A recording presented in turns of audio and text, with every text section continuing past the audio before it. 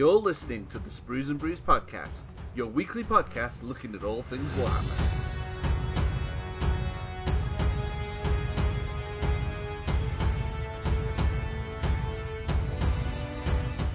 Hello and welcome to episode 202 of the Sprues and Brews podcast. My name is Dave and I'm joined once again by Matt. Hello.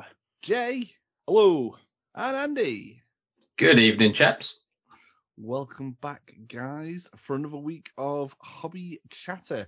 And this week is a very exciting week, in particular for Jay, because you have a brand new codex in your midst. The ancestors are listening. Space Dwarfs. Who'd have thought it, eh? Who'd have thought it? The squads are back. Yeah, it's only taken us, 202 episodes for squads to come back. For the first, 100 episodes, it was a bit of a joke, wasn't it? Yeah, what's the new joke going to be? I don't know. Plastic Thunderhawk, is it? The lion coming back. They're the only two left, aren't they? Yeah, that's it. I think. So this week, Jay's going to take us through some of the highlights of the book. You have very kindly done a complete written review and video review of the book, Jay, haven't you? Yeah, not just the book, the new army set. So Leagues of Votann Army set. We've done a full unboxing on the Sprues and Brews website. There's a YouTube video up on our channel as well where we go through all the contents of the army set. So the sprues, the codex, all the extras that you get in there as well. We've also spent the last nearly 2 weeks building them and painting them. So we've got model showcases on the YouTube video and also in the article on the Sprues and Brews website as well. So basically all the info you need about the new army set, you can just go to the website or the YouTube channel and check it out. It's quite a long video. I think it's like an hour and a half or something. So yeah, get a brew. Yeah, get a brew. yeah, I know how long it is, Jay. You've edited it. all the content from the video as well, though. We try and do videos and written articles for all of the releases that we cover, so that I know some people prefer to watch something and some people prefer to read it, so you get both options if you go to the Sprues and Brews website. See, we're thinking of all of you guys out there. You can digest it however you would like it. But Jay is also going to discuss it on this week's episode as well as our main segment. Yeah, 3 ways to sort of find out about the new army set. 3 ways, yeah. So what else are we talking about this week? Well, we're going to keep it squats for our top 3 because we're going to be talking about our top 3 Space Dwarf models, past, present, or potentially future. So this can be Votann, it can be some classic squats. Yeah, go nuts. So we'll discuss those later and also read out some of the community top 3 picks towards the end of the show as well. And then, of course, we've got all of the latest news and pre-orders and all that stuff. But before we get stuck into all of that, let's have a quick chatter about what we've been doing in the hobby since the last podcast. Who am I going to pick on first? Let's pick on Matt first. What have you been up to, Matt? What have I been up to? Well, what's on my desk I can't talk about, so I'm going to have to scramble for something else I can talk about. I have been reviewing the Aranthian Succession, Cinderak Burning, the latest supplement for Necromunda. Unfortunately, because we've got a big jam-packed Leagues of Votann episode, we're probably not going to fit it on the show this week or next week. So if you want to check it out, head over to spruesandbrews.com where I've got a full write-up. I've also got a full video of it too. The short version, really, really cool. It advances the narrative of Necromunda, and there's some really fun stuff in there. I've also done some more work on my level 1 and level 2 incarnation of Urazi, my character for the Path to Glory. And I'm really, really happy how she's turned out. She looks mint. Both versions of her. Scary, a little bit scary. Obviously, the event is happening at Halloween, so I had to go all in for the horror vibe with me playing Nighthaunt. So Yeah. She's built, she's converted. I'll get an article up once I've got some. I want to get her fully painted, and then I'll do a little article to sharing the journey and some of the lore of her as well. So yeah, check it out. Excellent. Yeah, she looks mint. proper mint. I'm liking the progress. We get we get a few more updates on the private WhatsApp channel of Matt working on it throughout an evening, and it's always good to see that it is a really, really unique looking sort of character model for your Path to Glory force. I'm looking forward to slaying it with the Great Horn Rat. Yeah, it's very creepy. I'm kind of with Dave on that way. I can't wait to sort of kill it again because it's undead. Get it? Kill it again. Yeah. We want to make it dead, Matt. You can try and keep killing it. Now, I am going to write some lore on it. dead. I'm going to write some lore on it. There's going to be as part of my army, and this will need doing in like the next month or so. I'm going to have a full like tome with kind of lore and background about it, and that'll be expanded upon across the weekend as well. So there'll be a little artifact. If you're at the event, feel free to read it. I'll have it open so you can have a flick through and learn about it. That'd be cool. Yeah, sounds good. Jay, what about you? What have you been up to? Oh, yes. It's been a really, really fun 2 weeks worth of hobbying. I've been building and painting the contents of the Leagues of Votann Army set. So Hearthkin Warriors, Hermkin Pioneers, Einher Champions, and Carls. I've really enjoyed putting these models together. You can get a full sort of all my thoughts are in the video and in the article about the models themselves, the variety on the kits and things like that. So yeah, it's been really fun. I originally painted them up in the Greater Thurian League, which is like basically in the book you like chapters and things like that, different chapters, different tower steps, and the Greater Thurian League is sort of like the cover art poster boys for the Leagues of Votann, this green and white sort of colour scheme, and they were great fun to paint in that scheme, but it's quite a hard scheme to paint, I think, because the green you have to build up in a couple of layers, and the white armour as well. I had to experiment with how to get that white armour looking quite as it does on the box, as close to as I could get. But in the back of my mind, I wanted to do something a bit different and something a bit more unique. So I had a think about a different colour scheme, and I've started painting up some of the models now in my new sort of blue and yellow colour scheme, which is going to be a custom league of my own devising. So that's basically what I've been up to for the last 2 weeks. Excellent. Yeah, your Votann, Jay, looks so good. It's probably one of the best armies you've painted. Can't wait to see your full new scheme on all the models. It's really exciting. So yeah, it's only a couple of models at the moment, not quite an army. But I know we're planning the Sprues and Brews Crusade before the end of the year, and the Leagues of Votann are the army I want to take to the Crusade. So I want to try and get 1,000 points painted up over the next month or so. So I've got a good selection of units to sort of use at the beginning of that Crusade, because I guess we'll be starting at like 25 power level or something like that, won't we? So.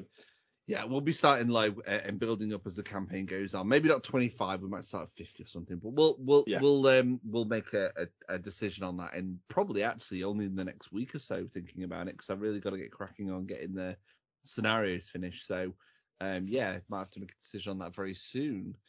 Let's go to you next, Andy. What have you been up to in the hobby? Well, because of Jay's amazing review and all the amazing pictures and stuff like that, I accidentally slipped on Saturday morning and accidentally added a Legion of Votann army set to my basket, and then again accidentally hit pay at checkout, and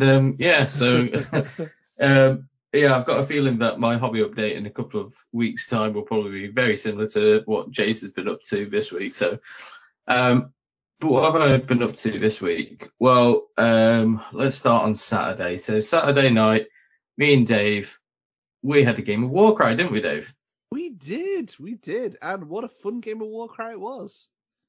Yeah, I used my ogres because I'm going to the Warcry event up at One World as of recording in 2 days' time on Thursday. And I wanted to take my ogres, I wanted to play the game with them just so I'm sort of a bit familiar. No, I'm not walking in and going, what does my models do? Oh, this is cool. Yeah, that sort of thing. So we had a game, and I think it was called the True Prize for Victory Condition. And there was effectively 5 objectives that sort of all around the middle of the board. And Dave, who was the defender, secretly noted down one of these 5 objectives, and that was, funnily enough, the True Prize. And at the beginning of, I think it's the combat phase of each turn, Dave would remove one of the tokens that wasn't the True Prize. So it wasn't until sort of turn 4 that you actually knew which one was the True Prize. And when we were playing it, I think there was, I think it got to turn 3 and there was 2 objectives basically on opposite sides of a board to each other. And I had thought it was the one on the left the whole way through the game, because that was the first one that Dave sort of like rushed onto and really wanted to get his fighters onto. So I was convinced it was that one. But yeah, funnily enough, a Noblar had stolen the real treasure and was running away with it. But yeah, no, I absolutely loved it. I think Warcry, yeah, I'm going to be playing a lot of it in the near future. I mean, on my hobby desk at the minute, just what I've been building today, I've been building the Heart of Gur scenery set, and I've got pretty much all of it done so far, apart from the watchtower and one of the other sort of big trees with the platforms and stuff on. There's those two scenery pieces I haven't finished, but the rest of it I've built today. In terms of what else, let's see. Yesterday I had a game of Kill Team. I played my Chaos Legionnaires versus my friend Jason's Corsair Voidsguard Corsairs. There you go. And I took, what did I take? A Chosen, 2 warriors with bolt guns, a gunner with a plasma gun, a gunner with a Reaper chain cannon, because apart from being an absolute nightmare to build, he's awesome and I love playing with him.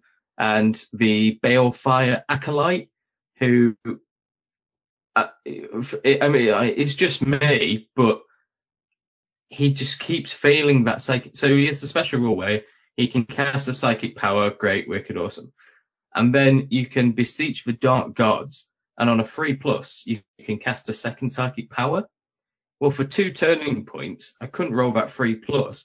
And he ended up taking 6 mortal wounds by himself.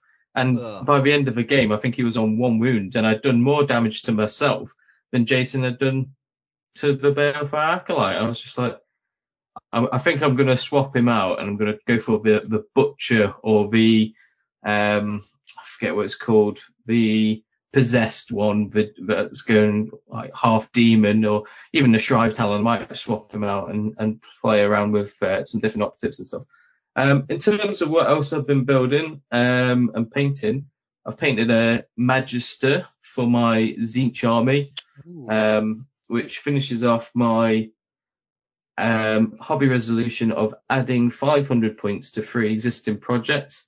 So that's finally done. It's out of the way. I don't have to worry about it now. My only issue is I've done the armor. I did it gold, and then I got the Black Legion contrast paint, and basically used that to go into all these sort of nooks and crannies of the armor panels. And it's kind of turned out very Black Legion, which I love the Black Legion color scheme, but for a Disciples of Tzeentch model, I'm kind of, I don't know if I want to repaint that part of a model, but I'm classing it as done now. It's done and it's out of the way. But yeah, I might repaint his armor and stuff. And apart from that, I've finished building the Mordor Battle Host box. So I finished building all the Warg Riders and the Mordor Orcs. So that's all built. I just got to wait for some time off to get it all primed and yeah, crack on with that. But then, you know, we've got the Path to Glory event coming up in just over a month's time, so I need to really sort of get on and get that sort of stuff painted. And yeah, that's it for me this week.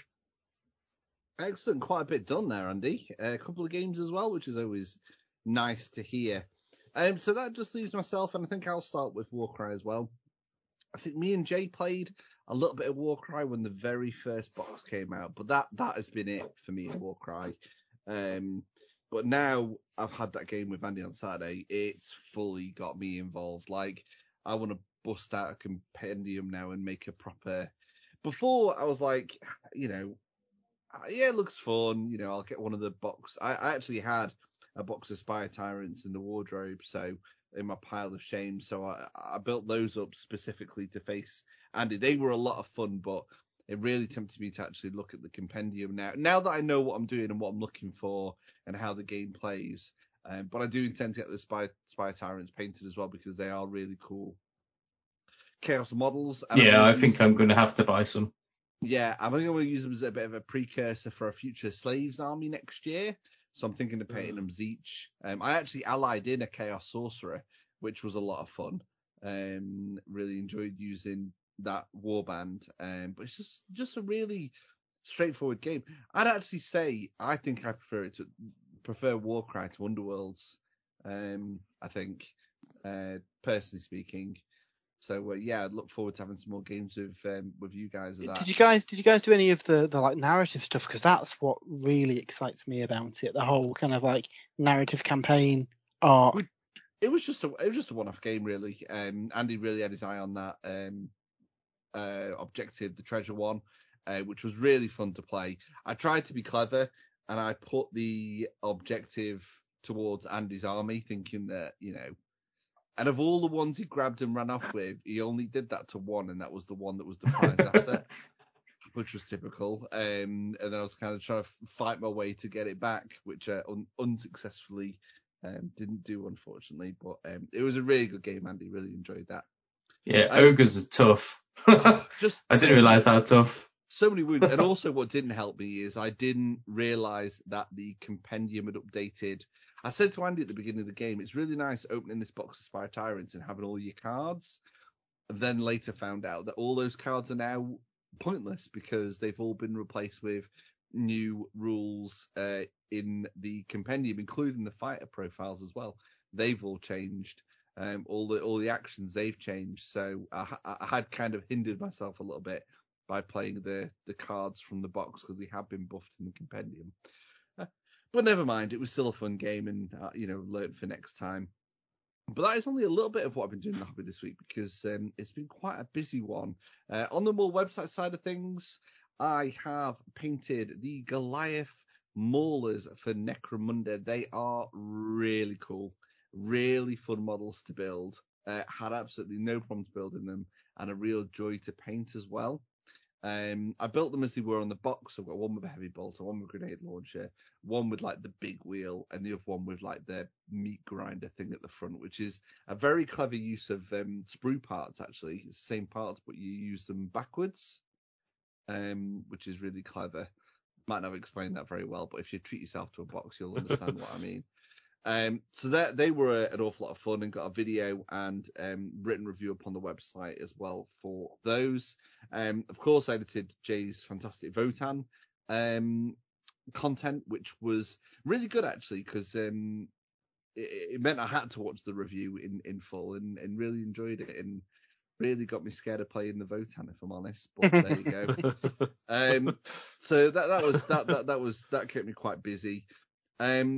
On my painting desk, I finished my Storm Vermin. I've finished a 20-man unit of Clan Rats, so I've just got the big bulk of the 40 to do. A 20 rat unit of Clan Rats. Yeah, which I'm hoping to do as much of this week as I possibly can. Once I start sitting down and start painting Clan Rats, they tend to pick up pace, and I tend to get them done quite quickly. So it's actually the bases that seem to take the most time, to be fair. Because you've got to leave the PVA glue to dry, and then you've got to wait to leave the basing material to dry, the Mordant Earth. So that tends to take the longest. But I have wanted to test the water on something else this week as well. So I have been painting 2 Cadian miniatures with one eye firmly fixed on what we know is coming in the future, the new Astra Militarum. Astra Militarum, but thanks. Imperial Guard. So I've painted a squad sergeant and also a very famous character from when me and Jay played when we were but young'uns. I've inherited this model off Jay. It was he's now a platoon commander, but he was back in the day a junior officer that once slayed a Terminator. So I've painted those two models. And honestly, I can't stop looking at them. Like, I'm so pleased with how they look. I just every now and again I just pick one up. I pick one of these 2 models up and go, I really like how that's painted. So really looking forward to painting much more of those. But that's going to be in a few weeks. I'm gonna have to resist painting any more of those because I've got the Skaven to do and other bits and bobs. And I've also been painting an Inquisitor, the store anniversary one from this year, Erasmus something or other, can't think of his name, the guy with the sword stabbing the demon in the book. He is about 50% there, I would say. Thinking of entering him into our local Warhammer Stores painting competition, actually. Ooh. The Golden Nurgling. So I'm hoping to get him done for that, which I believe is the 1st of October, the deadline for that one. I believe it is, yeah. So I'm hoping to get him done for then. And I think that is me. So yeah, quite a busy one this week. That's a good week for you, Dave. You've painted It an is. awful lot there. It is. I've kind of got into. I've got a lot of things out of the way, and I've got a new painting set up at home. It just makes life a whole lot easier.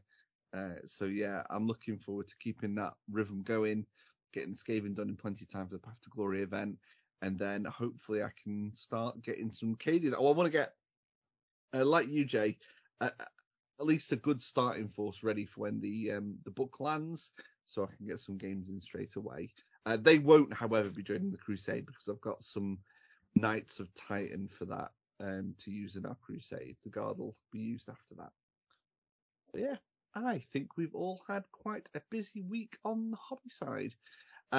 Without further ado, let's go to our first break, and when we come back, we're going to have all of this week's news. So be right back.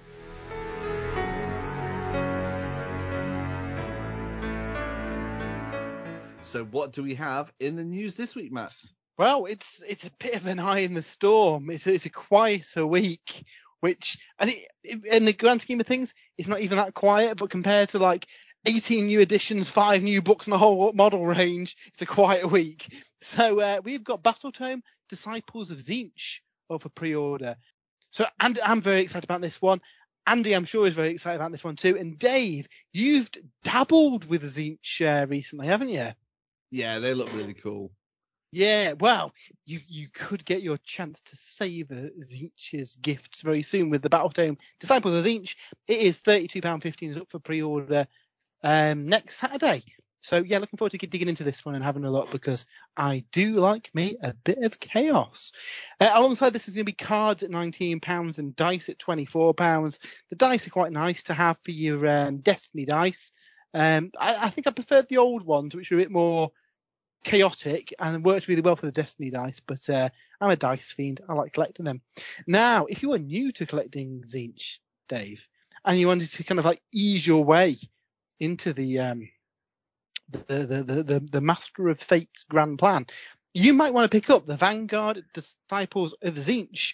This is £80 and it contains a Magister on disc, 10 Zangors, 10 Carrick Acolytes, 3 Flamers and 3 Screamers of Tzeentch. This works out if you bought it separately about £112.25. So personally, if you can still get it, I'd go for Arcane Cataclysm and sell the Lumineth stuff. Personally, I think that's a better starter army for you because you get more, well, mortal stuff. You don't get any of the demon stuff in there. It's still a discount, which is good. Obviously, at the minute, I don't know what's good in the book. So, you know, it could be that Acolytes and Zangors are amazing and you want to buy like 3 of these. We'll find out in like a week or two. But definitely savings. So £32.25 you save on buying it all separately. So that's pretty cool. And that's it for like new pre-orders, which is a quiet week that we've had for a long time. There are, however, some cool made-to-order stuff available, including some classic Space Marines. Wow, some of these guys are pretty old. You've got the various captains, the Master of Marches, the Master of Rites, the Master of Relics, Space Marine Captain in Terminator armor. Some really cool old models that actually some of these, like the 3 master models, would work really well for some of the consoles for 30k as well. Definitely, yeah. So I was tempted to actually pick up. They're a little bit dated now by modern model kind of standards, but I think they'd still fit the bill for that. So that's cool. They're not as cool though as our final made to order this week, the Breaking of the Fellowship. Now, if you want to play the Middle-earth strategy battle game and you want an entire army in a box, go for the Fellowship. They're really, really cool. The current plastic kit, I'm not a fan of. I think they're really kind of soft sculpts and the likenesses aren't very good. The original metal models, however, are excellent with excellent likenesses. And it is the metal versions that are on the made to order as well. So I'll be ordering a set of these to paint up because 20 years ago, I painted these up and maybe my painting wasn't quite as good 20 years ago. So I'll be painting these up because they look awesome. Dave, you've been toying with Lord of the Rings, and I think Fellowship would be a good fit for you because it's basically an army of heroes. Yeah, I think if I'm going to get a box of anything for Middle-earth, it could be these. So they look really cool. They will be available on made to order until the 2nd of October, which I believe is the same date the current batch of made to order stuff is available, such as old Bilbo, another Gandalf model, and the Fate of the Witch King as well, which on payday I might have to order the Fate of the Witch King and Bilbo as well, just for nostalgia value. So yeah, some pretty cool stuff up for pre-order. So we've got some Horus Heresy goodies this week in the news. Now, last week we saw a new assassin, and this week we've had another new assassin, the Venenum assassin, which is really hard to say because it's got too many N's in it for my liking. The Venenum. He deals with venom, so he's a Venenum assassin.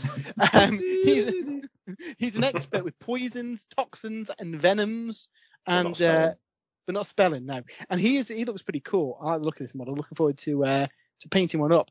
We said last week, with all these new assassins popping up, I want to do a Uber execution force.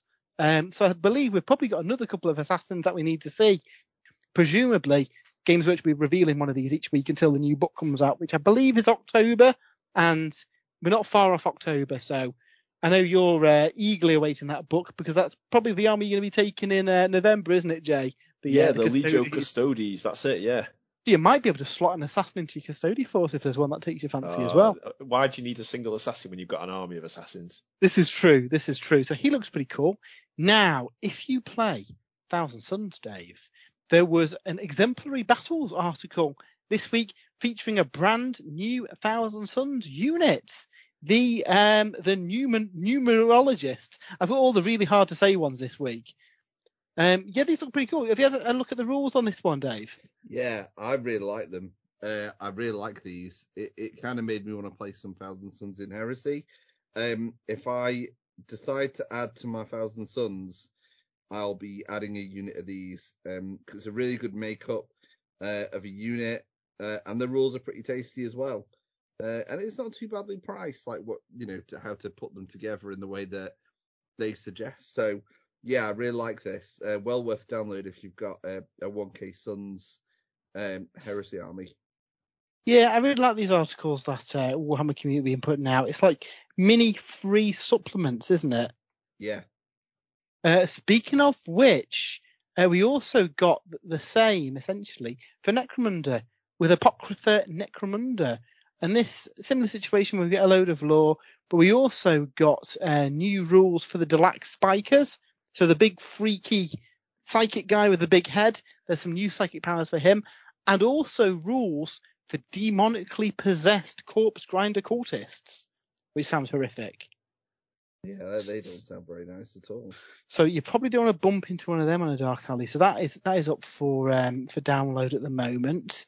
Now, gentlemen, a couple of months ago, we saw the first reveal of the Dawnbringer Crusades, the new take, I guess, on the cities of Sigmar. And in the article, they've been like this, these aren't this year, this is next year. However, they did start to show off some of the weapons. And I've got to say, it looks like there's a range of weapons of different sizes and maybe different races kind of wielding them. You commented, didn't you, Jay, that there could be some like dwarven weapons in here and more elfy looking weapons maybe? Yeah, well, when I was looking through the article later in the day, and I was there's some artwork images, and I'm just looking at it again now, and I was like, if I don't know if you've got it open in front of you, but if you look at the back, the artwork is artwork from the current cities of Sigmar, which does obviously include dwarves and elves in it. We haven't seen any new Dawnbringer Crusade artwork. However, got you. Like with our kind of mixed race party in Curse City, if you kind of magnify Curse City into an army, that's what I suspect the Dawnbringers will look like, and that's really exciting. You've got some, you've got swords and axes, but you've got some really like meaty warhammers and stuff. You've got some cool like pistols with bayonets. Have you seen the World of Warcraft film?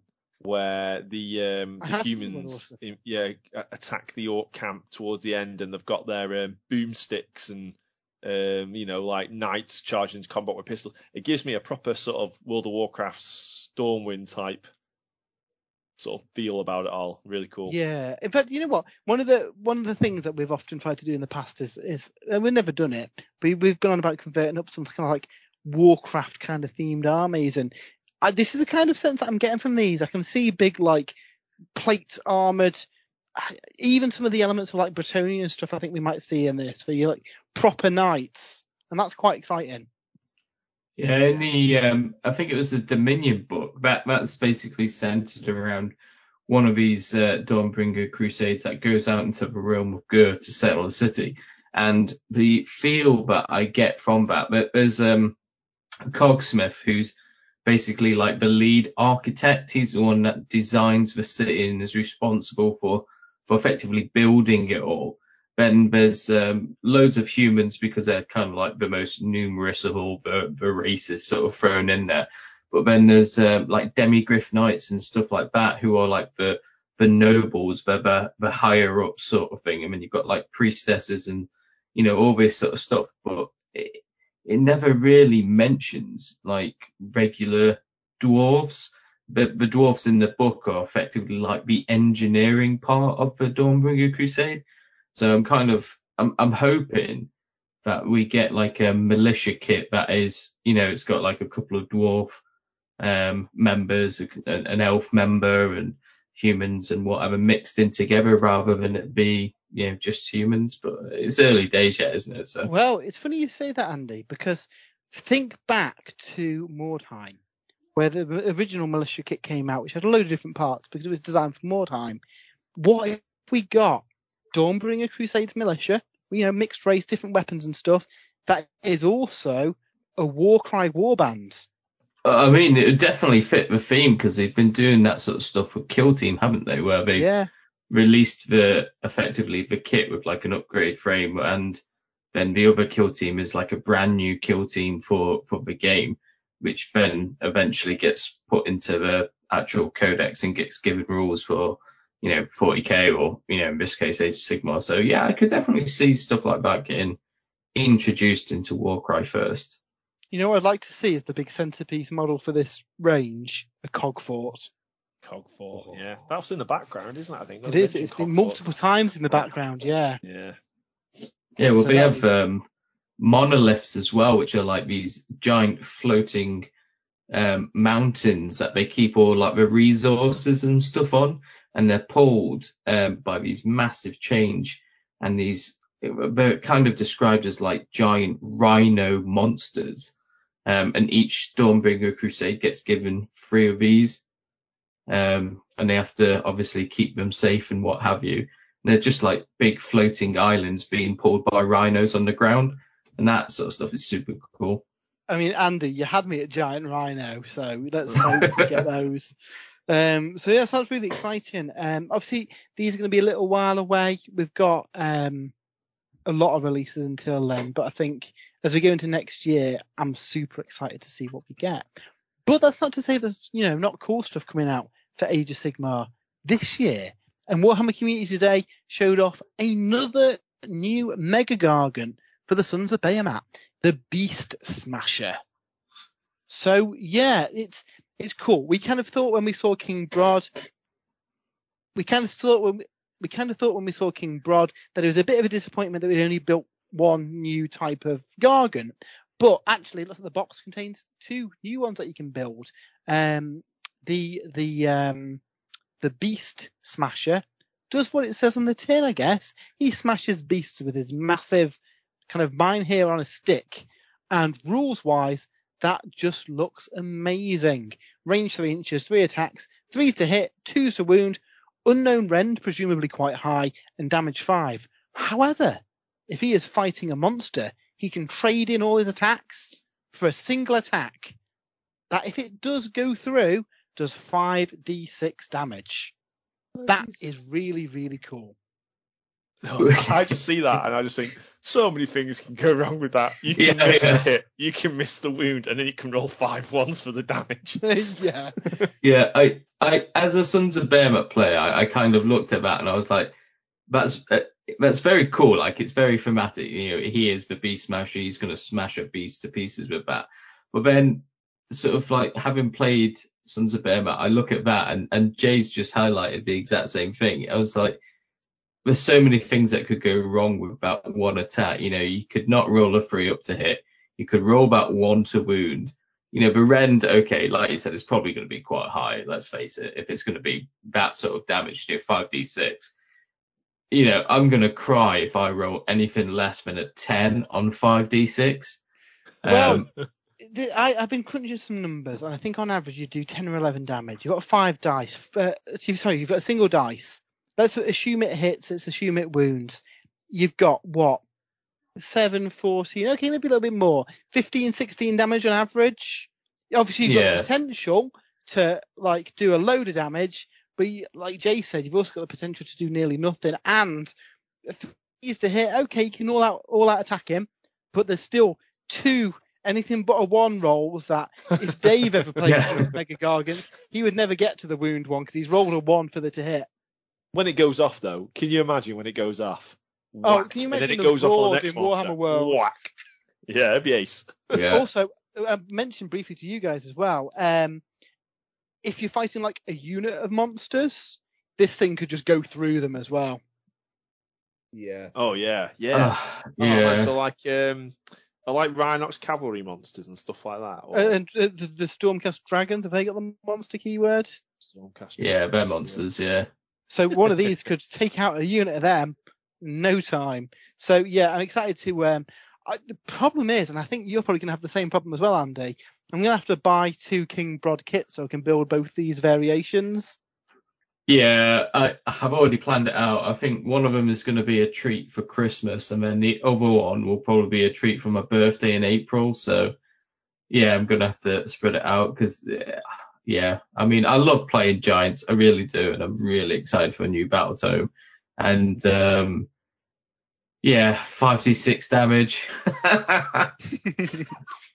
He also mentions as well in the article that destruction armies, Dave and Andy, can take a mercenary version called Odo Godswallow.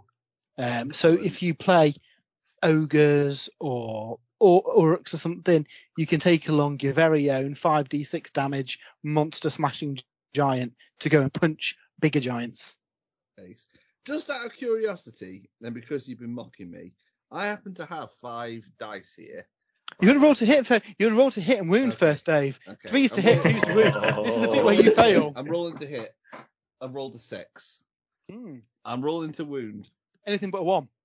I've rolled a 3. Ooh. So I've hit, okay. I've wounded. Okay.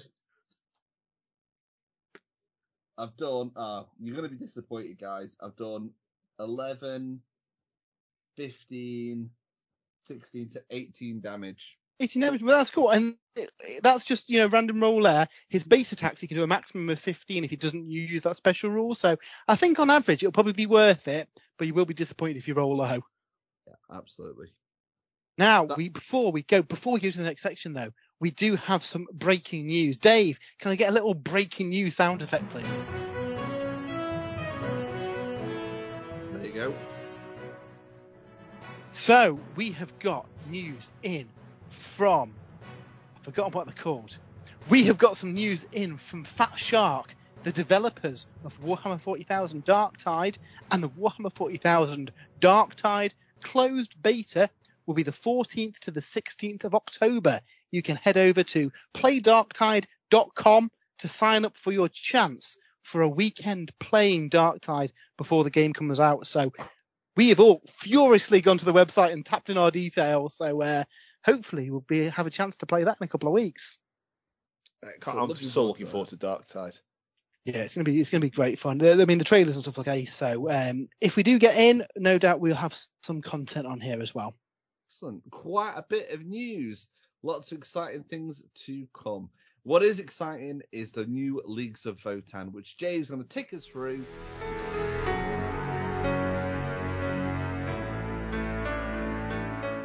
So, Jay, you have got in front of you the new Leagues of Votann Army Set and Codex. Would you like to lead us into this next segment? Yeah, I've been really excited about this army set. I've really enjoyed every sort of component of it, to be fair. The first brand new faction introduced to Warhammer 40k, I think maybe since the Custodes or Genestealer Cults, maybe. Yeah, we've had Death Guard and Genestealer Cults, haven't we? But it's certainly been a couple of years since a brand new one, hasn't it? Yeah, so it's always cool. The army set itself, I think, is a really, really good value product. I mean, you're getting the advantage that you're getting the models and the codex a little bit earlier than the sort of main release that follows, and we're not quite sure yet when the main release is going to follow, but I suspect it will be sometime this year. But two, actually, I think the contents of it are actually really, really good. So you get a sort of collected edition version of the codex with some nice artwork on the front of it. And I have to say, actually, on the artwork side, the actual box the set comes in, there's like a sleeve and then another box inside. There's artwork all over that's really, really cool as well. So, just the packaging is really, really nice. Inside you get the data cards, so you get all the stratagems, the psychic powers. There's a single psychic discipline in the codex, the Skynwrought discipline. You get all those powers in that deck of cards as well, a nice little cardboard box. You get 2 transfer sheets. The transfer sheets are really, really nice as well, with transfers on for all of the different leagues that are in the book. So leagues are like your chapters or your Tauseps. So I think there's 5 of them in the book, and you get a selection of transfers for each one. And then some general transfers as well, like numbers and iconography and like different kill markings and things that you can put across the rest of your models. So the transfer sheets are really, really cool. You also, which I really like as well, is you get a cardboard tokens, like punch out double-sided tokens, like an A4 size cardboard sheet with all these tokens on that you can use in your games to represent judgment tokens, grudge tokens, and things like that. I love stuff like that. That's really, really cool. It's a shame there were no dice in there, but I don't think we've seen any custom dice in any army set. So Black Templars and Sisters of Battle, I think the Sisters of Battle did have dice in, but they were just they had generic dice. The Lumineth had nice yellow dice. I think that was the last release with them. Yeah. So that would be my only. I mean, I can't really complain because I think the value in the box is quite good anyway. It's £120 the box is, and you can pre-order it still, I think. So it's sold out in a lot of places. Element Games still have some. I don't know. I imagine not many. And they are selling it at £96. I'm sure Dave, if we ask him nicely, will put in an Element Games link to the Leagues of Votann army set. 96 quid. That is absolutely going to be cheaper than the individual components. Discount in the book, isn't it? So yeah. I'm very tempted myself. If I didn't have a load of armies to do, I mean, I love squats. We've talked about this on the show. I think I'm going to probably do them next year. So it's whether I put one away for a while. I don't know. I think I might resist this one, but it does look cool. Yeah. Yeah. So yeah, the code and all that stuff, and then you, like you say, you also get all those models. You get two squads of Hernkin warriors, which are your only troops option. Your basic Leagues of Votann troops unit, 20 of them.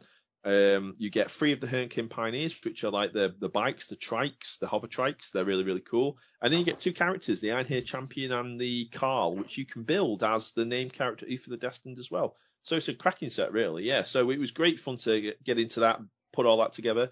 I've done an extensive unboxing and sort of miniature showcase on the Sprues and Brews YouTube channel, like I said at the beginning of the podcast. So you can go on there and get close-ups of the sprues and the different models we've built and that kind of thing. So I don't want to spend too much time talking about that here.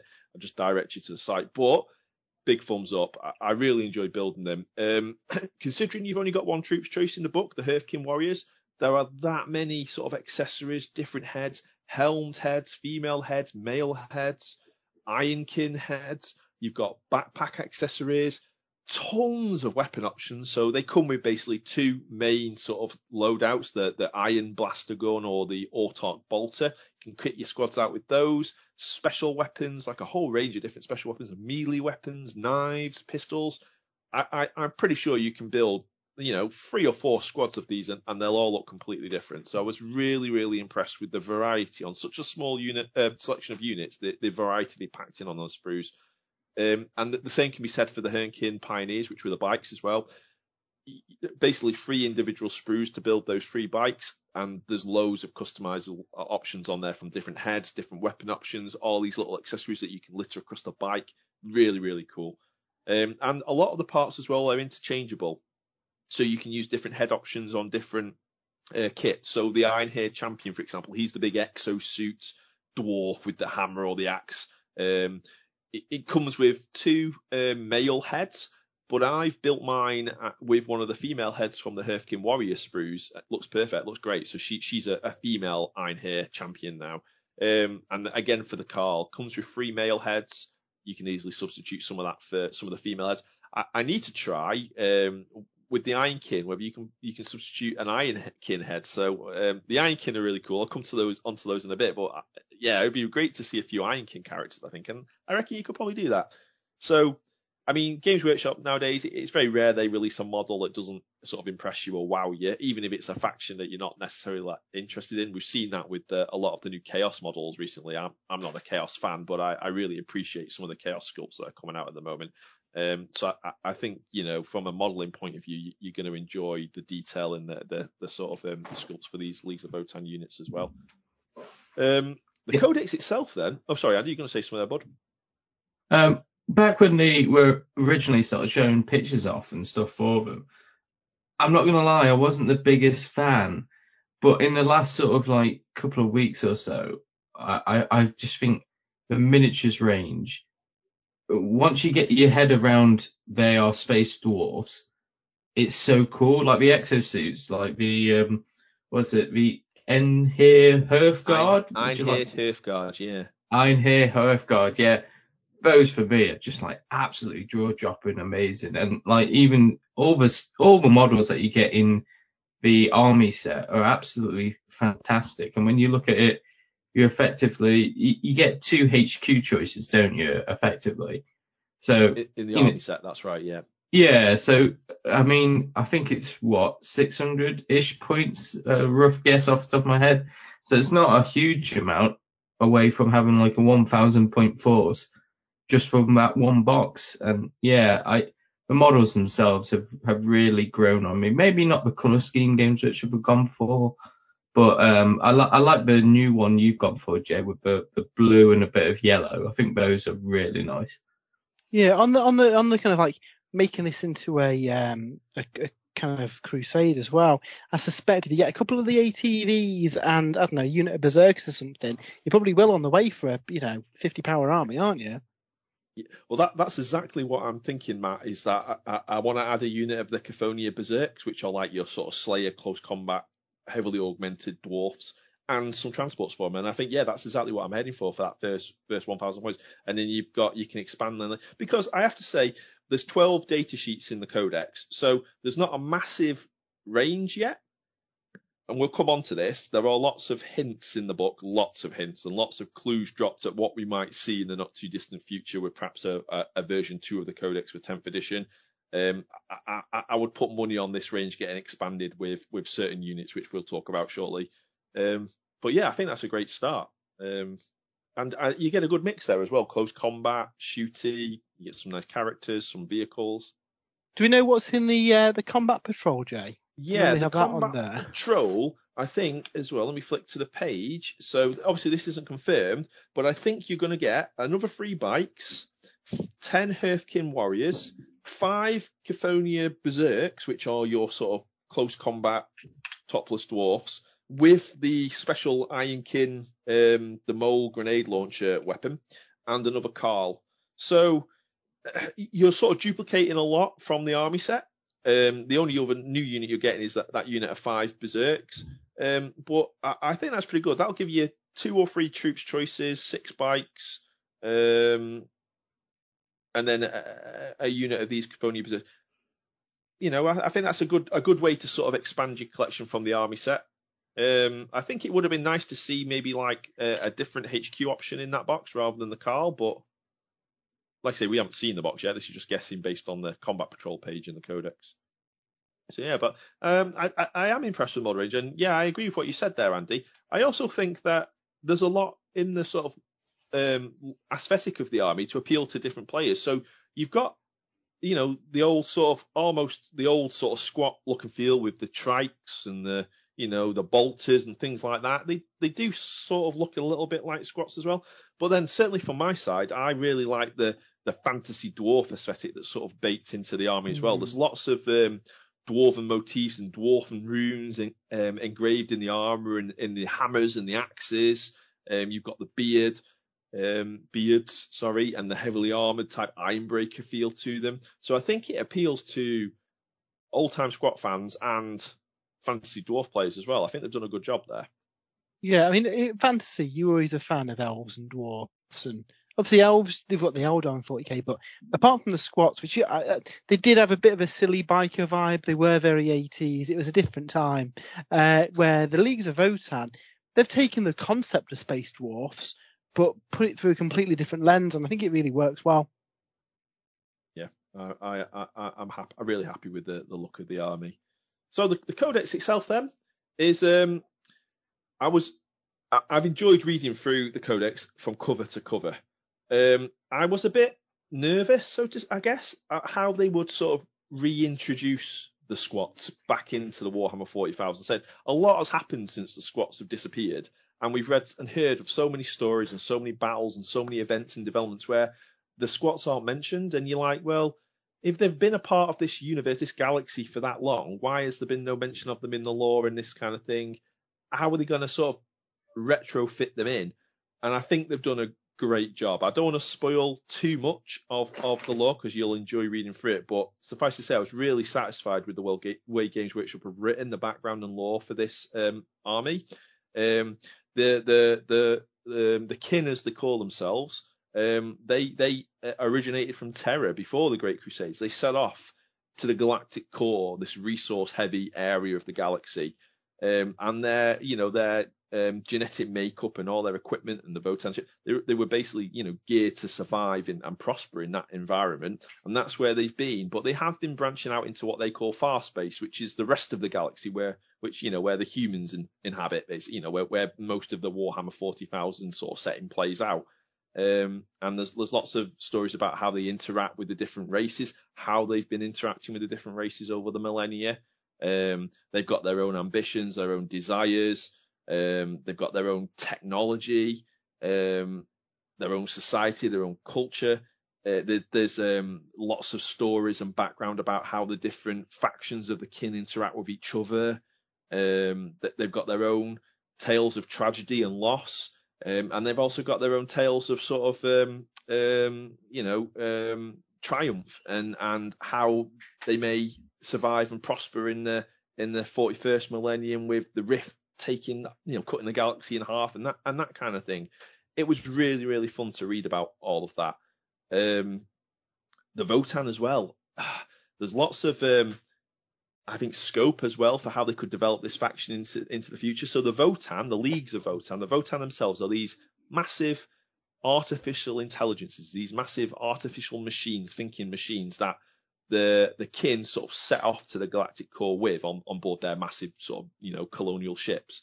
And over the millennia, they've provided the kin with lore and wisdom and guidance and this kind of thing. But there are stories about how some of the Votann have been lost, some of them have been captured, some of them have been destroyed. There's even a really, really cool background about one of the Votann, which was defended on a hold world, which was overrun by the Tyranids.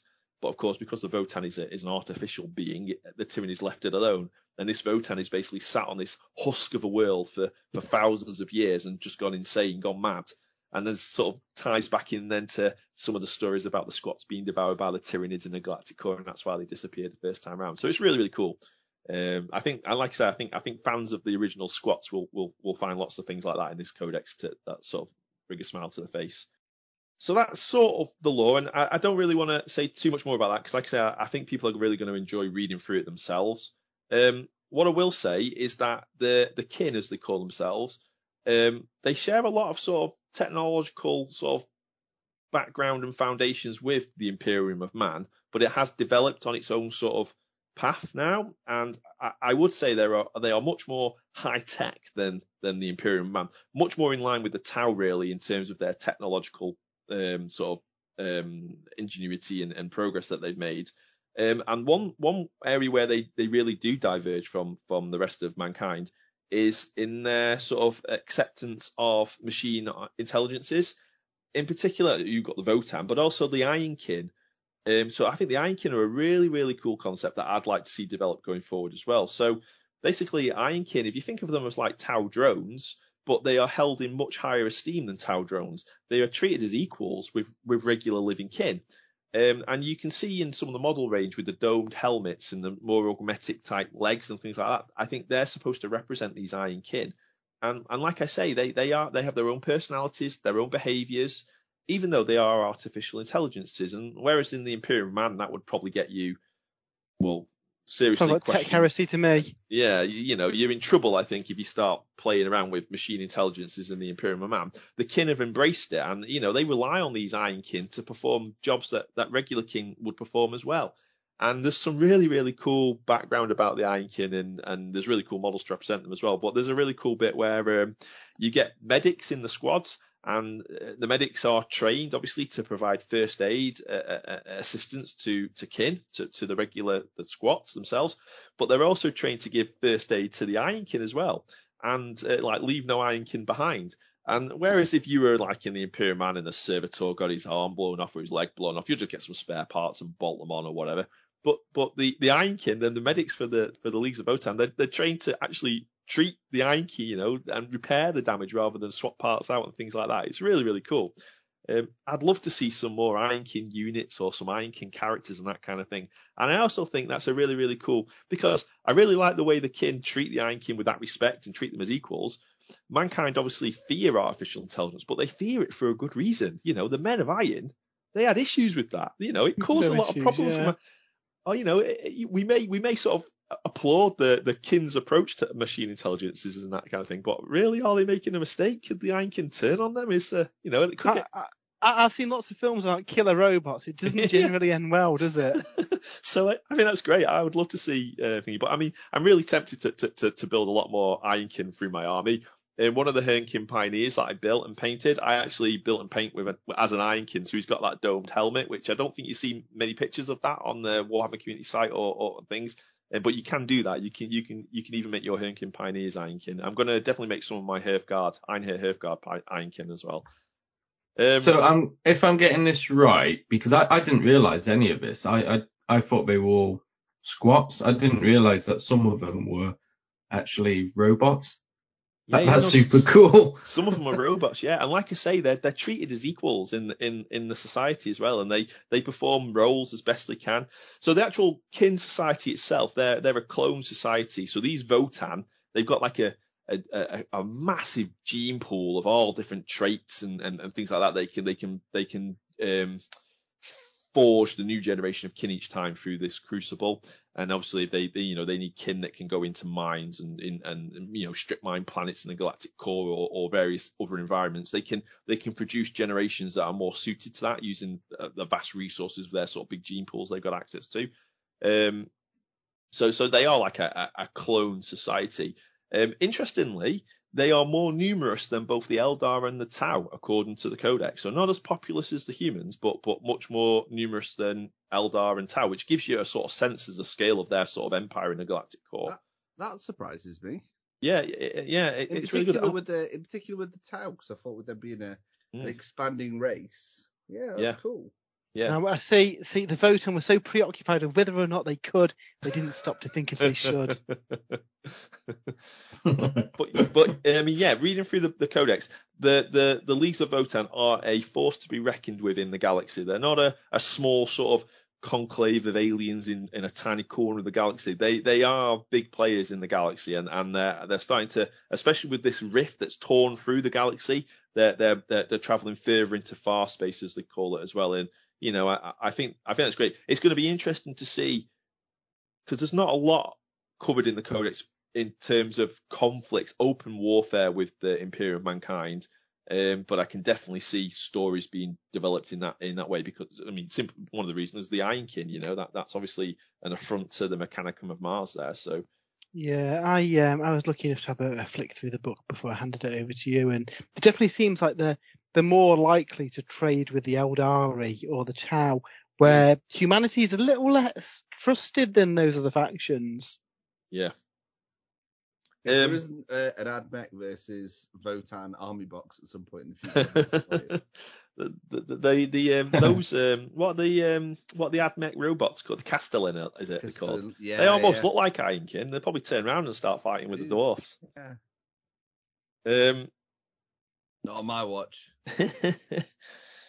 So I mean, I like I say, grab the book and have a read through it. I think they've done a cracking job of fitting these guys into the current setting.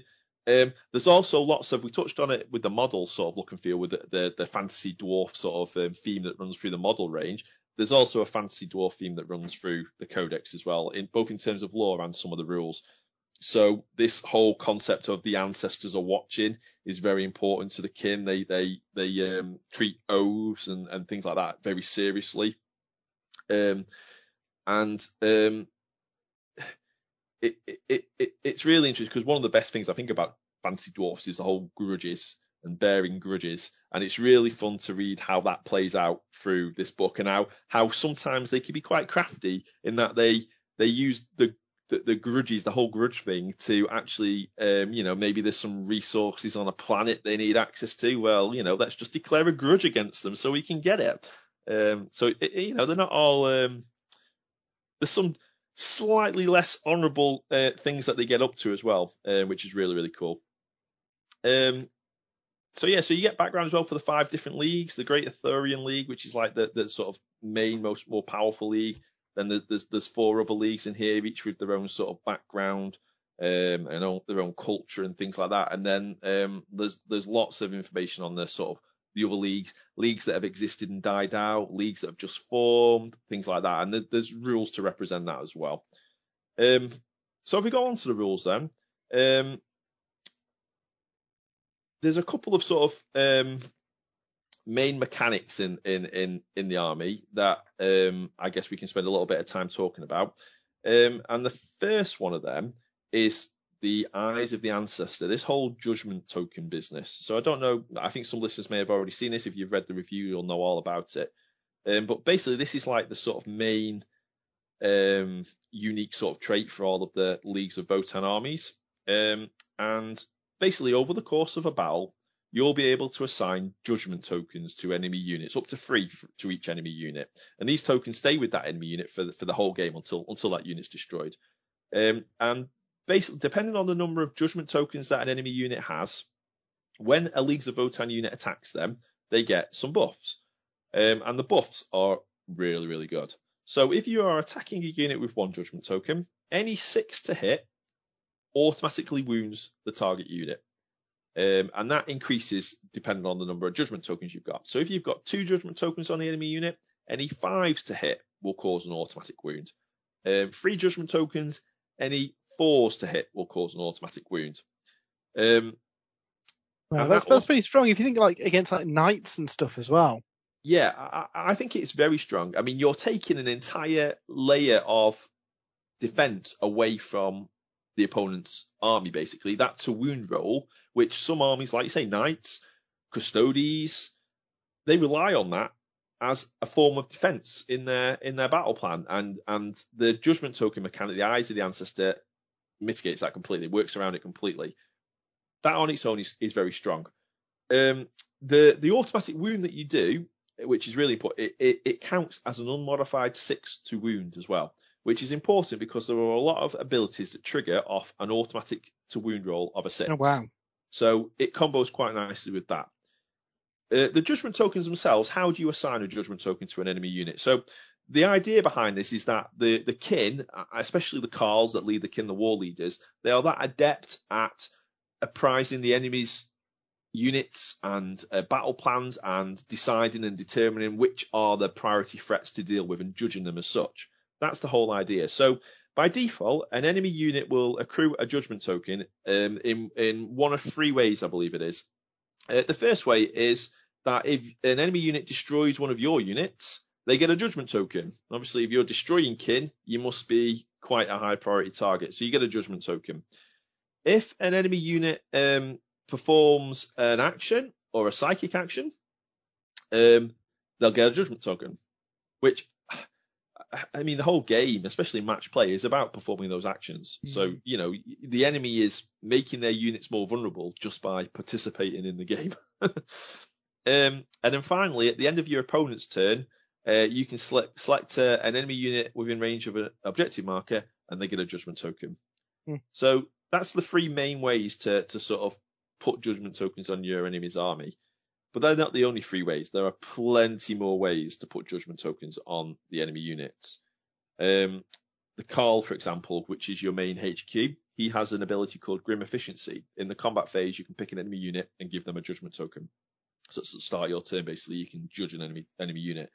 The High Carl, which is, if you think of like Space Marine Chapter Master upgrade, Chief Apothecary upgrades, that kind of thing, you can upgrade some of the units in the book a little bit further, and one of the upgrades is a High Carl, and the High Carl gets access to a Warlord trait which lets him put that a judgment token on 2 units in the combat phase, command phase, and you can have a High Carl and a Carl in a unit, so you're putting 3 judgment tokens down on enemy units every command phase, in addition to those 3 generic ways of applying judgment tokens that I mentioned before. And then there are stratagems that add judgment tokens. There are stratagems and rules that let you move around judgment tokens. It's very easy to get judgment tokens on the enemy army, I think. Not played any games yet, but just for reading through the rules, I think it will be. Each of the leagues as well. So as you'll get chapter traits, like the Ultramarines can fall back and fire and different things like that, and the Tau Seps have their bonuses. Each of the leagues, as well as getting a bonus to the sort of play style of that league, you also get an ancestral judgment, which is a unique way that armies using that league interact with judgment tokens. So, for example, you may treat an enemy unit as having an additional judgment token every time you target them. So, you at least every hit roll of a 5+ then becomes a wound. There may be ancestral judgments that allow you to treat an enemy unit as having at least 1 judgment token, for example. So it's a key part of the book, but I think it's very, very strong. And that works in close combat, shooting, Overwatch, any of those 4s, 5s, 6s to hit cause automatic wounds of a 6. It's a great mechanic, very thematic. I really like it. I like the idea of assigning judgment tokens to enemy units and getting bonuses against them, but I think it's very, very strong for sure. Another of the sort of main abilities that they have is this Void Armor, which every unit in the Codex has. And basically what this means is that enemy units can't reroll wounds or damage rolls against your units. And in addition, you get sort of baked in Armor of Contempt. You reduce the AP of any incoming attacks by 1 as well. So Void Armor is really, really cool as well. Your whole army is quite tough to shift, and that can be buffed in further ways. So there's ways to increase that armor penetration bonus. There's ways as well to increase the base toughness of all of your units. And if you combine that with this Void Armor, especially on some of the vehicles like the Hecaton Land Fortress in particular, they become very, very tough to shift. You get access to things like medics. The Brockier Ironmaster, which is like your Tech Marine type character, can give wounds back to vehicles and certain units. I think they're a very, very defensive army, which is what you'd expect from dwarfs, I think, like a dwarf-themed army. They get a couple of other rules as well, which I don't want to go into too much detail. Steady Advance gives them a more reliable, if somewhat slower, advance roll. And then they've got some unique weapons as well. So I think you may have seen the Hunter weapons that they've described on the Warhammer community website. These are basically just weapons without rules. So a Hunter free weapon, for example, will always fire 3 shots. They've got lots of these weapons in there. Yeah, so this is similar to the Malefic weapons in the Demon book. And I wonder if that's a potential insight into maybe something in 10th edition where you've got fixed weapons that can't be modified in any way. Yeah, perhaps, yeah. I mean, this book is obviously coming towards the end of the 9th edition cycles, the edition. So yeah, we'll see. But I do like the Hunter weapons, and it sort of works around that sort of. They're a bit slower than other armies, so that sort of helps, I think, mitigate some of the movement penalties they may otherwise suffer.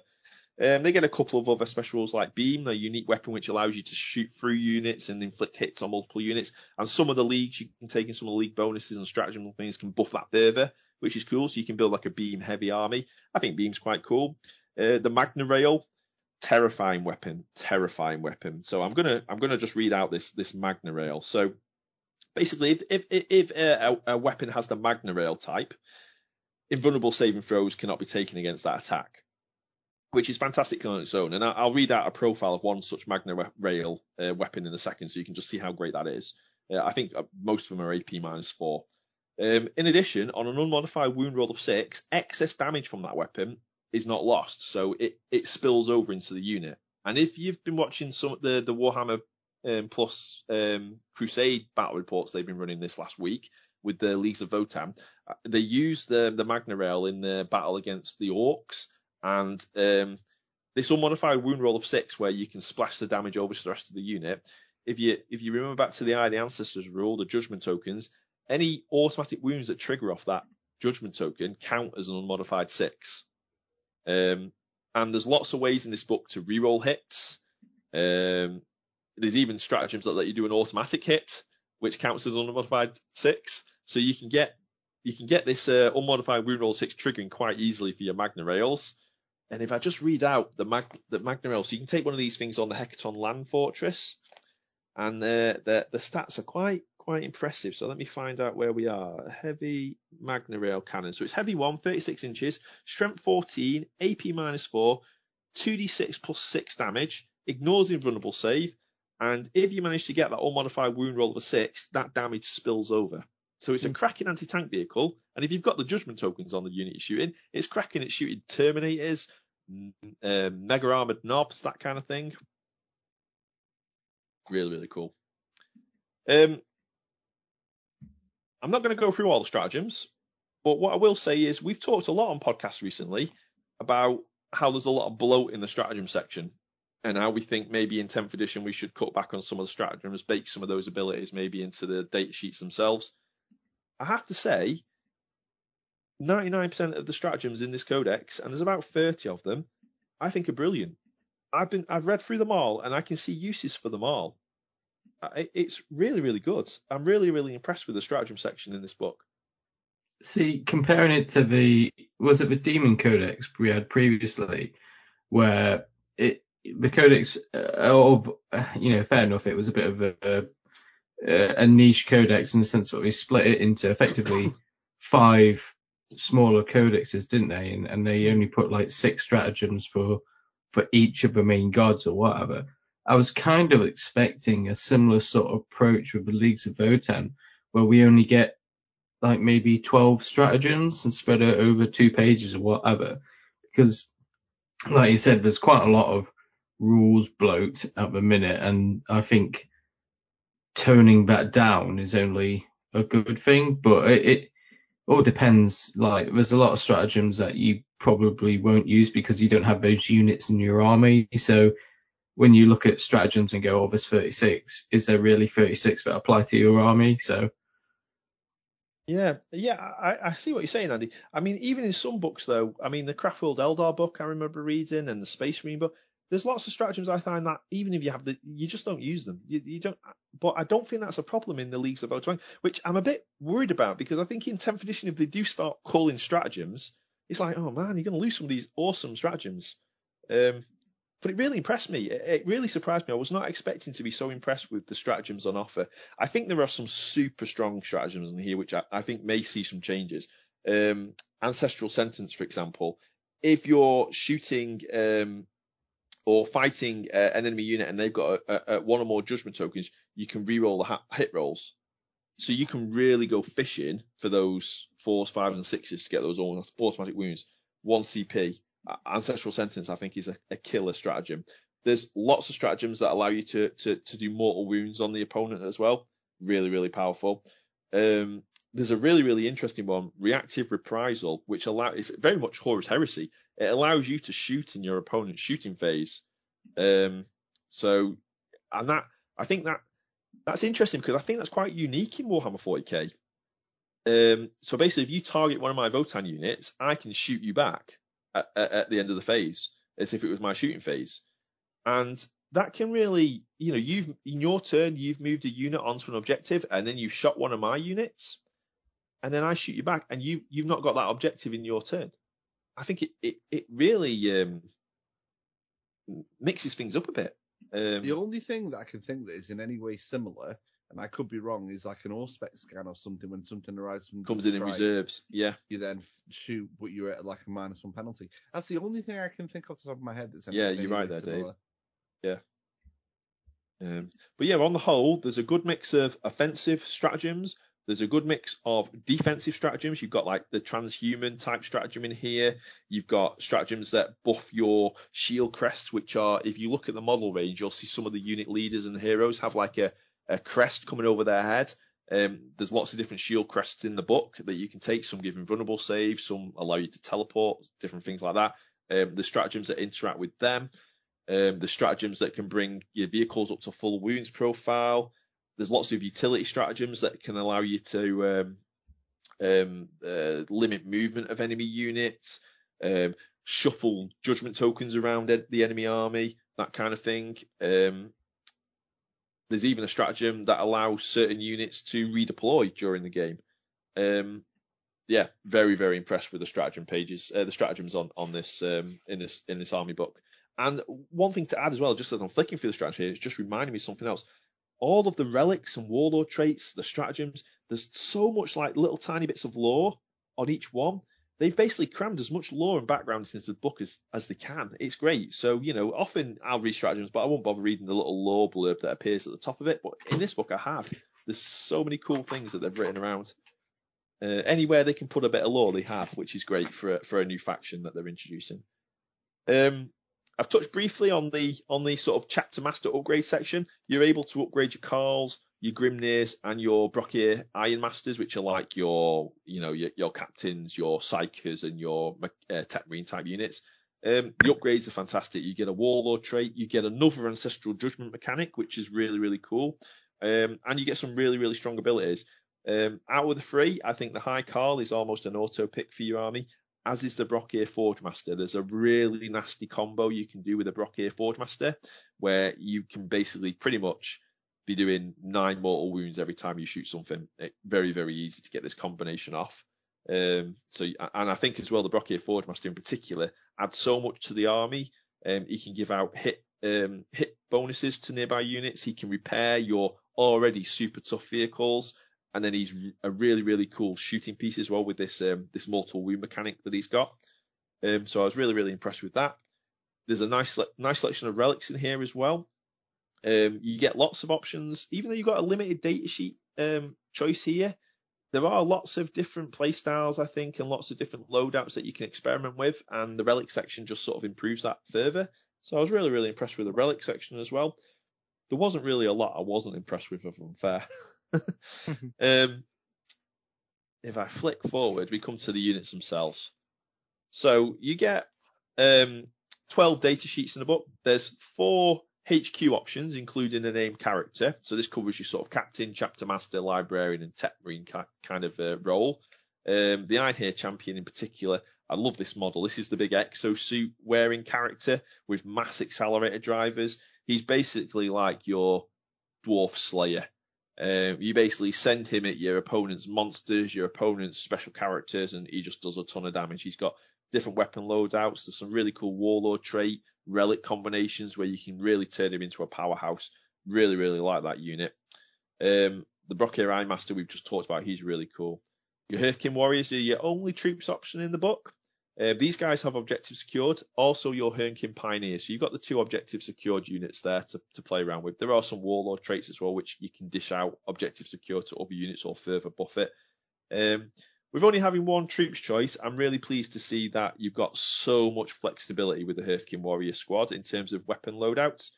They remind me very much of the Firstborn Tactical Marines in that you can sprinkle in special weapons, heavy weapons, different upgrades. So that was really, really good. In the elite section, you've got your Einherjar Hearthguard, which is the unit you like, Andy, the big sort of exo suit armored Terminator type equivalent unit. They look really, really cool. The Chthonian Berserks, though, are one of the standout units for me. So these guys only have a 6+ armor, but they have a strength of 5, a toughness of 5, like the exo suit armed units as well. So they're quite tough. They also have some really cool abilities. One's called Augmented, which is basically they get a 5+ feel no pain save, which increases to a 4+ against damage 1 weapons. So they're getting a 4+ feel no pain against damage 1 weapons is really cool. If they do manage to get killed before they get to fight, they have a really cool ability which lets them to fight once they, after they've been slain, which is really, really cool. So if you can get them into combat, you're definitely going to do some damage to the opponent. And to help them get into combat, they can reroll charge rolls. They get a whole load of attacks with some mental weaponry. Some of them are swinging at strength 10, AP -3, damage 3. Really, really, really cool. They also unlock access to some of the cool stratagems that tie in with the grenade launcher. They've got the special, what's it called now? The mole grenade launcher. So you can do some cool stuff like slowing enemy units down, making them strike last. They're very cheap. And there are some leagues that work really well with the Chthonian Berserks to make them even stronger in combat. So I really, really like the Chthonian Berserks. On the fast attack side, you've just got 2 choices as well. The Hernkin Pioneers, really, really cool models. They've got a good data sheet. They can put out a lot of shots. So I think people are going to be don't underestimate them. They can put out a lot of DACA, I think. And they've got this pre-game move as well, which I think is always quite useful in match play games. We use that, Dave, a lot with the Shroud Runners in our doubles tournament to shufty them around before the game starts, redeploy. They get access to that. They also have a searchlight, which allows them to use another stratagem, which can be used to put judgment tokens on units as well. So I think Hernkin Pioneers will form a main part of most people's armies as well. They get a really cool sort of medium light transport vehicle, the Sagittar, this ATV, which is it's basically like a battle tank really. It can pack some nice weaponry. But it's got quite a unique sort of rule in that you can take them in units of 2 and you can split your units of Hurricane Warriors or Berserks across them. So you can buy a unit of 10 Berserks and split them into 2 units of 5 and 2 Sagittars, which I actually think is quite a strong ability because, I mean, if you're taking some of the force organization charts which limit you on fast attack or limit you on your elites, you're able to take, double your units just by splitting them up across 2 of these transports. So, yeah, that's interesting. And then on the heavy support side, the last 2 units we've got the Rockir Thunderkin, which think of these as like your Space Marine Eradicators, or broadsides. They're okay, I think. They're not too bad. They're really, really nice models. The Hekatan Long Fortress, though, stands out as just a crazy unit. So this is basically a Land Raider that you'll never kill. Toughness 8, 16 wounds, 2+ save. With one of the leagues, you can give it a 4+ invulnerable save. With a Brockir Iron Master or Forge Master next to it, you can be giving it 4 wounds back a turn as well. There are abilities and stratagems that you change the damage characteristic of the first failed save to 0. So even if someone does get a lucky railgun shot on it, you can just change that damage to 0, so that they can't kill it. It has Void Armor, so it's reducing the AP by 1. You can't reroll wounds against it. You can't reroll damage against it. You can make it toughness 9. Like I said, you can give it a 4+ invulnerable save. You can take 3 of these in an army. You're not going to have any friends. That sounds like Be'lakor the tank. Be'lakor the tank, yeah, pretty much. It has got a mental amount of weaponry on it, including that big Magna rail cannon that I spoke about before, which I think, I don't know, that seems to me to be the obvious pick. If you can play around with the judgment token mechanic, you can be shooting hordes of units, tanks. I don't know. It just seems like an all-rounder, all-purpose gun. You can fit it out with one-shot missile launchers that don't need line of sight to fire. It's got a range of sort of anti-infantry weapon around the tank built in as well. It's also, which is really, really cool, got a panspectral scanner built into it, which gives it the scanner keyword, which allows you to use other stratagems on it. It ignores light cover. Crazy vehicle. Really, really nice. So they're all the units. And then the last thing I think just to touch on is just the Crusade mechanics as well. We love Crusade in Sprues and Brews. And I'm really happy with the Crusade rules for the Leagues of Votann. Feels very, very dwarfy. You basically get 2 sort of main mechanics in the Crusade section. The first one is grudges. Proper dwarfy. If one of your units gets taken out by an opponent's army, you make a note. So say for example, Dave, your Imperial Guard managed to destroy one of my Leagues of Votann units. On my Crusade cards, I'll note that unit now has a grudge against the Imperial Guard. And likewise the same for Orcs and Tyranids and different things like that. So you accumulate these grudges against these various factions, and you have to try and write them. In your games, then, if I play you next week, Dave, and I've got a couple of units that have some grudges against the Imperial Guard, I basically put grudge tokens down against those units. I have to roll some dice at the beginning of the game to see how many grudge tokens I'm able to place, and that's all influenced by the number of grudges I've got against that particular army. A grudge token works in the same way as a judgment token, but only for that unit that bears a grudge against that army. So, the rest of my army won't be able to make use of that grudge token, but that one Hearthkin warrior squad that you destroyed in the last game, Dave, they've got the grudge and they're able to benefit from that grudge token on that unit. In addition to that, they get extra bonuses, so they're able to re-roll some hit rolls against the target, depending on the number of grudge tokens they've got against that unit. But there's also some drawbacks. Sometimes the grudge or the need to avenge something or right a wrong can sort of interfere with proper battle sense. So I'm not able to start any actions if you're within 6 inches of you because I'm more concerned about, righting that wrong. I can't fall back out of combat from you and things like that. So there's like a bit of a pros and cons sort of thing to the grudge mechanic, which is really, really cool as well. So that's the grudges. That's really nice. That's really thematic. Yeah, and I'll just tell you about the second mechanic, and then I'll come back. But yeah, I like that for a couple of reasons. One, it's very, very thematic, but there's also another reason why I really like it as well. But I'll come back to that.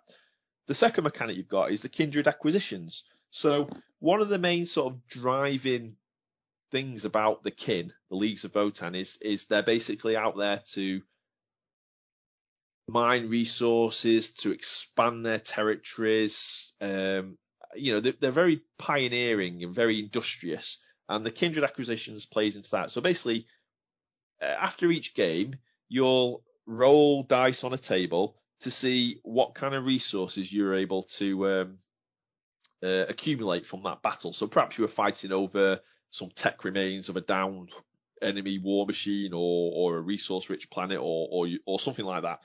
And there's various amounts of these different resources: raw minerals, biomatter, energy sources, galactic intel. There's even rare resources. So there's a chance you might stumble across some rare resource.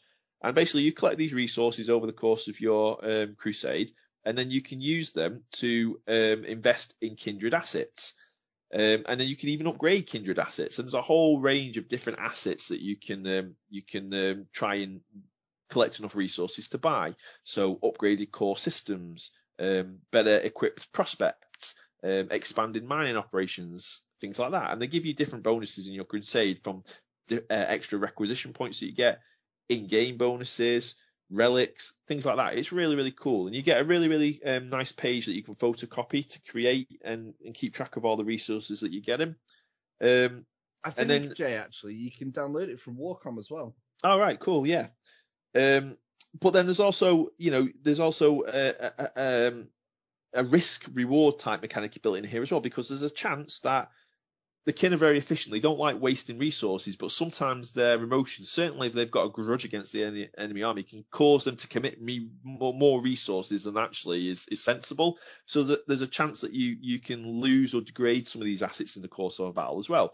So it's almost like this resource management mini game that you've got.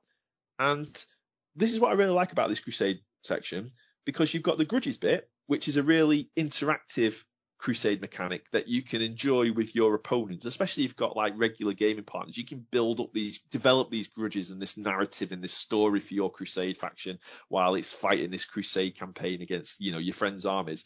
So it's a really, really interactive mechanic, which I think is great. And we saw that with the Dark Eldar Crusade content, if you remember, where you could sort of steal territories from your opponents and things like that.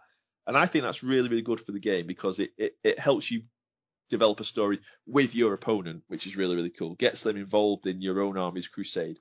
And then you've got the kindred acquisitions mechanic, which is something you can do offline. You can just enjoy that yourself. That's just, there's no impact there really for your opponent. You're just, you're trying to find certain resources. You're maybe aiming for a particular asset, so you've got to locate enough biomatter. You can even, there's rules in here where you can trade resources for different types of resource, so that, you know, there's a real asset that you're trying to develop. You can try and trade some resources to make sure you can try and develop that asset. So I really, really like how they've thought about the Crusade content for the Leagues of Votann for those reasons. It sounds like an upgrade to the AdMech Crusade system to me. That's the first impression I get, because they had a similar thing where you could build weapons and stuff, but it sort of started and stopped there. There was none of this like trading, or not that I can remember anyway. So apologies if I'm slightly wrong, but it does sound like a more thought out version of the AdMech Crusade. Yeah, so I think it was really good. I'm really looking forward to playing through the Crusade campaign we've got coming up in November or the end of this year, so we can try some of these new rules out. So that's it really. If you go onto the Sprues and Brews website, obviously you'll get a much more in-depth review of all the rules and all the units and stratagems and combos and things like that. I think they are a very, very strong army. It'll be interesting when we start playing some games to see how you guys feel about them. I think they do have a few weaknesses. I think they don't have much defense in terms of mortal wound defense. So if you've got armies that can dish out a lot of mortal wounds, like Grey Knights, for example, I think they will struggle, maybe not struggle, but, you know, that is a weakness of the army, I think. But they certainly have the tools to dish out the hurt. And I think that automatic wounding mechanic, I think that could prove to be very, very powerful against pretty much any army. And the fact it works in all the phases as well, and it's so easy to sort of stack those judgment tokens, they don't disappear. It'll be interesting to see when we've had a few games what we think about that. Maybe it's okay. Maybe the enemy can sort of mitigate some of the impacts of judgment tokens and work around it. We'll have to see. In terms of the actual number of data sheets in the army, it's only 12 data sheets, but I do think they've done a good job with the different leagues and the custom league traits as well. So you can build your own leagues you basically pick 3 different bonuses from a big table. I think there's 16 to build your own league, and they're all very good actually. I think you can build some very, very nice custom leagues using that table. I think you can build armies with different, like a close combat sort of army, a vehicle heavy army, an exosuit teleporting round army. There's lots of scope, I think, for different play styles in the book. And like I said, there are lots of hints in this book through the lore sections of units that we may see down the line. So as I was reading through the book for the review, I think I saw mentioned of Votann gunships mentioned probably about 5 or 6 times in different stories, in different backgrounds, swarms of Votann gunships. So I think some sort of flyer or hovercraft or something like that may be on the cards down the line. There's also talk of big sort of colossal colossal class engines and things like this. Oh, interesting. Yeah, so Titans big kind of thing. Titans or Knight equivalent type units, yeah. And I would love to see as well maybe some more of the Ironkin and Ironkin units developed. Maybe a Dreadnought type unit would be quite cool. Like a big golem or something. Yeah, exactly, yeah. So yeah, we'll have to see what comes for them in 10th edition, I guess. Hopefully we see something new from there. But yeah, I'm really happy with the Codex. It was definitely worth the wait, and I've really enjoyed reading through it, and I can't wait to play some games with it. Fantastic. Well, if I didn't want to wrote Leagues of Votann Army before, I do now. But I'd like Matt. I think I'm going to resist until next year. But I say that now. Wait until we see Andy and Jay's armies, Matt. I know.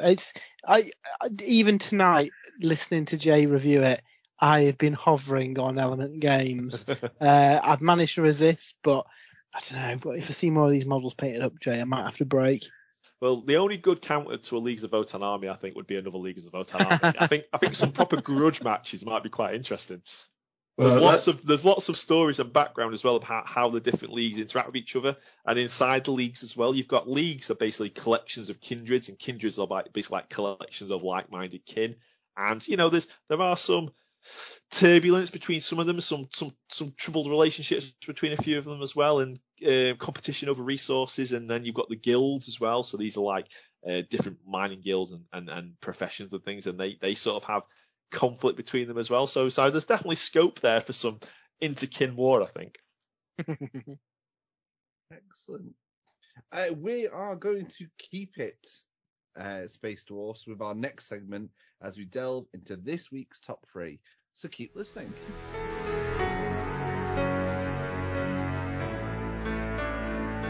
It is time for this week's top 3. And for this week's top 3, we're going to be talking about our favourite Space Dwarf units. So I'm saying Space Dwarfs because this is going to cover squats in Necromunda, old squats, current Votann models, all sorts. It's quite an open sort of topic, really. Where shall we start this week? Let's start with you, Matt. What is your top 3 this week? So I've gone for a triptych of Space Dwarf small eras.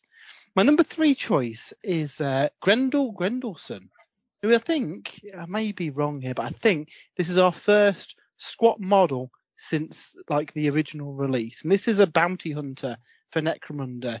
He just looks ace. He's got like shades, which is a typical squat thing for me. He's got a big bushy beard, padded like vest on him. He's got like a hammer and a bolter, and he means business. I think I bought this model the day it came out and painted it up for Necromunda because he looks amazing.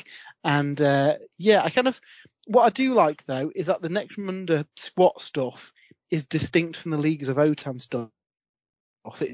You can see the Leagues of Votann are very much these cloned forces from the Votann spheres, where your Necromunda squats, I guess, are the survivors of those original squat expeditions that have wound up on Necromunda doing work. So that is really, really cool. For number 2, I've had to go for a Leagues of Votann model, and it is the Grimnir, is it, Jay? The kind of sorcerer guy. The Rune Priest type looking thing. The Rune Priest, yeah. And if we're talking model, I think it's the female build of this. I think this has been seen on Warcom now, hasn't it? And she just looks amazing. She's got 2 little kin, very ornate. Core of assistants, yeah. They look very what was that zone in Wrath of the Lich King with all the kind of like Nordic kind of architecture? Oh yeah, I can't think what the name is, but I know. Do you know what I mean? Yeah. Yeah. It reminds me of that, and I just think that looks really, really cool. And she wouldn't be out of place in like a fantasy game. Age Sigmar. Exactly, yeah. So she's really cool. I wonder if we'll see her as the basis of a few Age of Sigmar conversions as well. You know, in a City to Sigmar army, because she looks really, really cool. But my number 1 choice, I had to follow my heart. This was really, really tough. The Hecatron land fortress was on the list. The original squat kind of like land trains were on the list. But I scribbled them out and just wrote 2 words, squat trikes. As cool as the new Pioneers are, there's just something, I don't know, cheesy and nostalgic about a trike with 2 squats wearing sunglasses.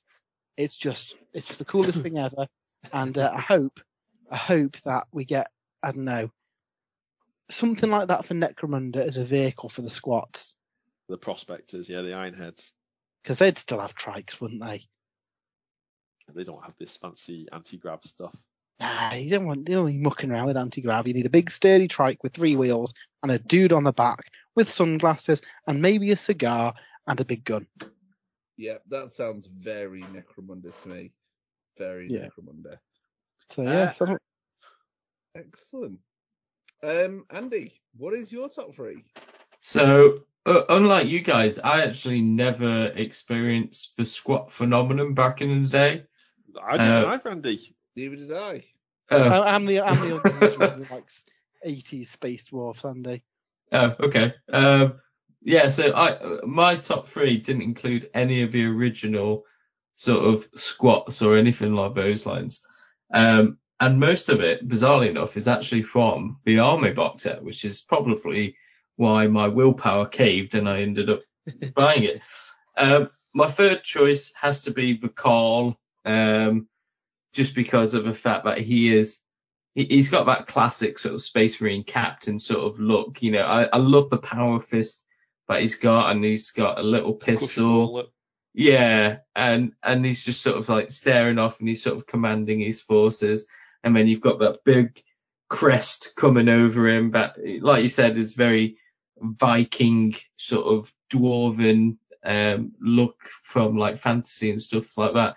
And then he's got really cool about. Oh, sorry, carry on, Andy. No, you go. I was gonna say what's really cool about those crests is there's lots of different like heads you can put on the end of it. There's a wolf head, a ram, a bear, a boar, that kind of thing, and they have different rules as well for them. So you can do a lot of customization with that sort of crest that comes over the head. And I think Uther the Destined, he has an even more unique crest, which it's like a two-headed crest that goes sideways across. So it's quite a cool sort of design aesthetic, I think, for the Votann units. Yeah, I mean, despite the fact that he's probably only like 2 inches tall, he's definitely going to stand out. And yeah, I really, really like that. And I think the fact that they put that in the army box set, that was a fantastic choice to put one of those in the army box set. And then similarly enough, my second choice is the Einherjar. Did I say that right? Einherjar? Einherjar, or Einherjar or Einherjar, yeah. Einherjar champion, because this guy is just, the Juggernaut from Deadpool. This is what I imagine him to be. If he runs at a wall, that wall ain't going to stop him. He's going straight through it. And, the fact that you can give him an axe or you can give him a hammer, he's got that choice of whether he wants to go for sort of like anti-infantry or, big monsters or vehicles or whatever. And I like that flexibility. And regardless of which option you go for, he's going to hit those units and he's going to go through them like a freight train, basically. He does. He's got these accelerator things on his back, which propel him forward, basically. And he does impact hits when he reaches combat. So you roll a dice against the majority toughness of the unit, and if you roll over it or a natural 6, you do D3 mortal wounds, I think. And yeah, like you say, Andy, you've got the hammer that you can take, which is obviously your sort of anti-tank weapon, or you've got the axe, which has it has a sweep attack mode and a regular attack mode as well for sort of horde or elite infantry you want to slay. There are 2 really cool relics you can give to him. There's a hammer that you can give to him, which he does. I think it's like D3 plus 3 mortal wounds on an unmodified hit roll of 6 or something like that. And there's an axe you can give him, a Dark Star Plasma Axe, which can ignore invulnerable saves. And then on top of that, he's got this Ram Shield, which reduces wounds against him by -1. And also, if you, it does something else, but I can't think what it was. But you've got the Void Armor as well, which reduces the AP. I think there's a reduced damage by 1 built into his armor as well, and you get a choice of crest. So you can give him a crest which allows him to teleport around, or a crest which gives him an invulnerable save. And it's interesting that you say you can pitch this guy charging through walls. There's even a little bit of background in here about just that, where he can basically like run through defensive barricades and bastions and things like that. Yeah, I mean, I look at him and he like you said, he's got that kind of Slayer lone wolf kind of feel to him. And yeah, again, because he's in the army box, I kind of just looked at that and was like, yeah, again, like I want to build the army to about 1,000 points, and I want him and the Carl leading that 1,000 points. And I think like that, yeah, I'm gonna have so much fun building him. But my first choice is a unit that doesn't come in the army box set, unfortunately. If it did, I'd probably buy at least 2. And that is the Einherjar Hearthguard. There you go. And this is basically the Terminator equivalent for this army. And StarCraft, and you got those sort of like the human suits with the domes, and they're kind of like Space Marines, but not Space Marines, aren't they? And they're strong. Like, you do not mess with them. And I look at these Einherjar Hearthguard, and I just think to myself, yeah, again, sort of expanding the army box set, that's going to be the first unit that I throw into the army, and then, probably throw in one of the land fortresses, and have these guys in there with the Einherjar champion. And they're just going to be a super solid unit. And the fact that they come with those almost like plasma swords sort of, feel to them, I just imagine them just slicing through Carnifexes, Orcs, Guardsmen. I mean, everything slicing through Guardsmen, that's a bad example. But they are, like the Einherjar champion, they are a force to be reckoned with. And I'm an absolute sucker for Terminators. So, yeah, when I saw these models, I was like, yeah, these ones, I'm going to have a lot of these in the army. Excellent choices, Andy. And actually, you've made my top three a little bit easier because I was torn on my third choice between those Terminator dwarfs and the Thunderkin. So I'm going to give a shout out to those Thunderkin as my third choice. They're like Jay said, they're like the eradicators of the Votann, wearing exosuits with these massive guns. I'd absolutely be adding a unit of these to my army. Well, I want both the Terminators and these guys. But those exosuits are so cool. My second choice, though, I'm going to switch to a character. So the character that I've gone for, I'm just going to double check his name. He's the Brockier Iron Master.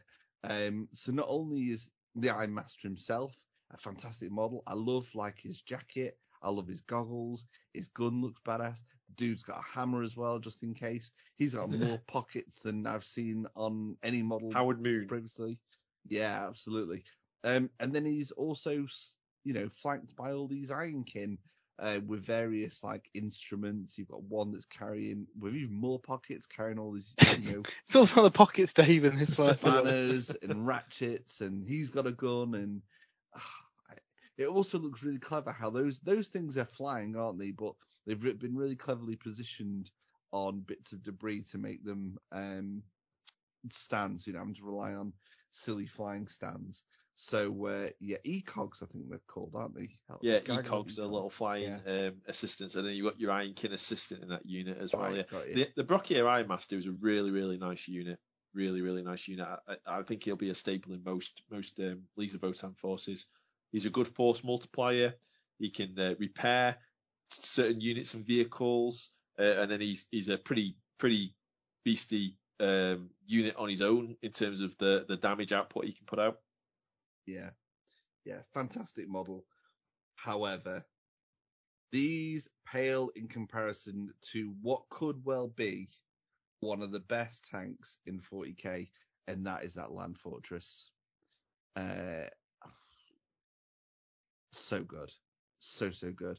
I mean, you almost expect this to be in some sort of blockbuster movie, traipsing across some meteor Armageddon style.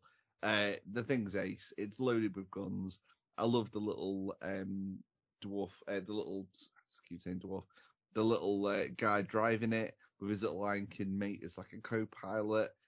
There's nothing about this model I don't like. The little bits of armor plating, absolutely amazing. Had to be my number one. And that leaves us, Jay, with your top three. Well, I was just going to say, with the Hecaton Land Fortress, I think this is going to be like a massive. There's some pictures in the codex of it next to like Morkanauts and Gorkanauts and things. This thing is going to be big. It's going to be a proper centerpiece for the army. Right, okay, cool. So my top three choices then. So my number three choice is also the Einherjar Champion. It's that good. I painted it twice. So I painted it as a Great Arthurian League Einherjar Champion, and then I took it apart and painted it again as a Neo Carrot Conglomerate Einherjar Champion, with a female head from the Hearthkin Warrior Squad. I won't go into too much more. Andy covered most of this. It's a really impressive model, and it is quite a bit bigger than the other dwarfs. Even the Carl himself. So the Carl is like your main sort of HQ option. The Einherjar Champion stands quite a bit taller and quite a bit bulkier than the Carl unit. Really cool. That's my third choice. My second choice is an old white. I guess it's technically not a squat, but maybe it is. It's Grombrindle, the white dwarf, but he's wearing the sort of Tech Marine armor with the servo arm. Space. It fits the bill for a space dwarf. Dwarfs in space. There you go. And he's got a little goblin or Gretchen in the servo claw. I've always loved this model. I've always, every now and then, looked on eBay to see if I can find, but they're very expensive when they do pop up. But I think he'll make a cool sort of Brock here Iron Master for your army, maybe. I've got one painted up as a tech priest for my ad mech. Oh, have you got one, have you? I've got one, yeah, painted. You know what? Oh, you've got the tech priest one. I'm on about the one with the servo arm. Have you got the one with the servo arm? Oh, no. No, I haven't got that one. Sorry. No. I've got the Tech Priest one. Sorry. The Tech Priest one with is he like a goblin wearing a robot suit or something on that one? That's the one. Yeah. Yeah, that one's cool as well. But I do like the old one with the sort of Tech Priest. I think he would suit more of a Ironhead Prospector squat than a Leagues of Votann dwarf. But I don't know. He's a nice model anyway. So that's my second choice. My first choice. There are so many cool models in this book. I think I'm going to have a 1.5, which is all of the Ironkin. The Ironkin are ace. I love the Ironkin, from, like you say, Dave, the little co-pilots in the vehicles, to the assistants accompanying the Brockier Ironmasters, to the Ironkin that you can build inside the Hearthkin Warriors and the Pioneer squads. There's even a really cool, if you look closely in the Codex, I'm not sure if there's any artwork on Warhammer Community yet, but in the Codex certainly, there's even Ironkin, Brockier, Thunderkin. So these are the big sort of broadside looking units. You can even build some of them as Ironkin with special helms. I really, really like it, Ironkin. I love the models. I love the concept of them, little friendly robot assistants.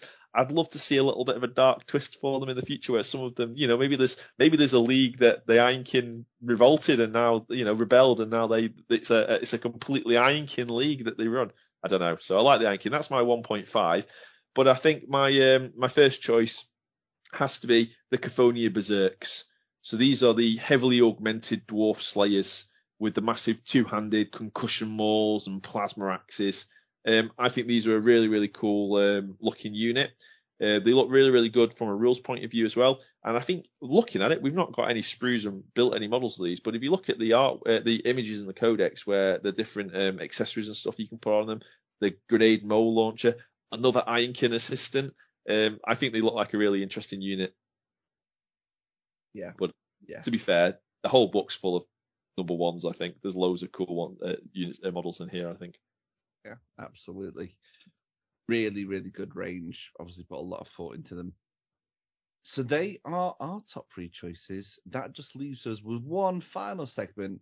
It's time to open the floor to the community to pick their favorite models. So we'll be right back.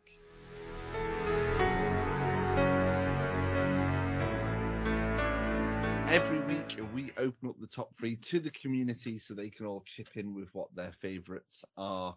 And you haven't let us down again this week. Over on Facebook, Sean Gleason has gone for the new Hovertrike, Grendel Grendelson, and the Cyclops, which I believe is a classic squat model. It is, yeah. Epic.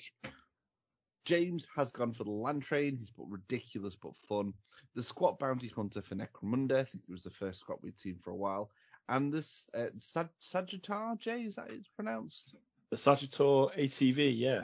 Great looking transport, he says. Curtis has again gone for the Land Train, the Goliath Mega Cannon, the Overlord Airship, the Iron Eagle Gyrocopter, and Harley Davidson. Epic Harley Davidson, squat, I think. Yeah. Yeah. Just he looks like he's really accentuated these. He's couldn't pick 3 by the looks of things, so he's gone for quite a few. Rob finishes on Facebook with, again, the Land Train, the Cyclops, and the Hecatron. What do we have over on Twitter, Matt? Well, there's a lot of love for squats actually on here. So Vulnerable Gamer says the squat model I have the melter gun that I painted for my brother 30 years ago, the Epic Land Train, and Trikes all the way. Red Tooth says I'm going to go with the new stuff, the Standard Hearthkin, the Land Fortress, and the Hovertrike Pioneers. Caveat, they must be painted orange. Mostly unpainted. It's quite nice. It is a nice scheme. It is a nice scheme. Very similar to your Necromunda. The Ironhead, isn't it? Mostly unpainted. Says the Colossus, the Cyclops, and the Overlord Airship. Is the flyer mentioned in the Codex named at all, Jay? No, there's no name, but like I say, there are 5 or 6 references to swarms of kin gunships. See, Overlord, if you want to go for the old school reference, in the same way the Land Fortress is the reimagined Land Train, Overlord gunship sounds pretty cool, doesn't it? Yeah. D Porter goes for Mole Mortars, which we do get a Mole Mortar in the new range, don't we? The Land Train and the Overlord Airship. Wargamers Retreat, the Overlord Airship, the Termite Drill. Forgot the Termite was originally squat, and the Leviathan. David says the Colossus, the Cyber Slayer with 2 power axes, and the Votann Brock here.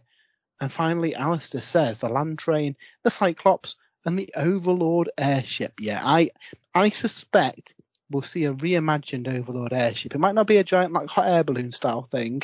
It might be like some awesome sci-fi like Flyer or something. But I suspect inspiration may be drawn from the old Epic model, mightn't it? Yeah, well, I'm sure there's been some artwork on the Warhammer Community website. I'll try and have a look where in the background you can see some unusual looking flying things. And I wonder whether maybe UFOs. that, yeah. I wonder if that's a glimpse of things to come. And thinking back, the Adeptus Mechanicus never had any flies in their codex when that first came out. Now they got some flies added, and that was outside of the codex cycle, I believe. They were just added, weren't they? Yeah, so potentially you could see more units coming for the Leagues of Votann before their next codex. Well, you see, we had the Broken Realm series for AOS, which tied 2nd edition to 3rd edition, and we got quite a few releases for existing armies in that. So if we are going to go through the transition from 9th edition to 10th edition, it's not out of the question that we get some supplements maybe with some extra stuff for books before we go to 10th. Excellent. Thanks again to everybody for chipping in with your top 3s. Leads me to ask the question, Matt, what is next week's top 3? Well, Jay isn't going to be happy about this one. Next week, we've got the Disciples of Tzeentch on the way, and we'll probably be talking about them on the show. #spoilers. So we want to know your top 3 Grand Alliance Chaos models. Okay. So we will be asking the question over on Facebook and Twitter on the Sunday or Monday before the next podcast recording. So please feel free to pop a comment on there and let us know what your top 3 is, and we'll read as many as we can out on the next show. Isn't there a Chaos God who hates Chaos Gods? There was Malal, the god of literally chaos tearing itself apart. There you go. Yeah, I'll have a look at his followers. So there's a couple there I can get on with. Brill. That unfortunately brings this week's podcast to a close. Thanks again for joining me, guys. Yeah, it's been a pleasure. It's been a very hard to resist buying squats kind of episode. Can't wait to have a game against your squats, Jay. The Neo Carrot conglomerate cannot wait to start the crusade. And with that, we shall call it a day. We'll speak to you again next week. Have a great week of hobby. Bye. Bye. Bye. Thanks for listening to the Sprues and Brews podcast. For more content, remember to check out spruesandbrews.com, and if you'd like to get in touch with us, send us a tweet at Sprues and Brews or head over to facebook.com/Sprues and Brews.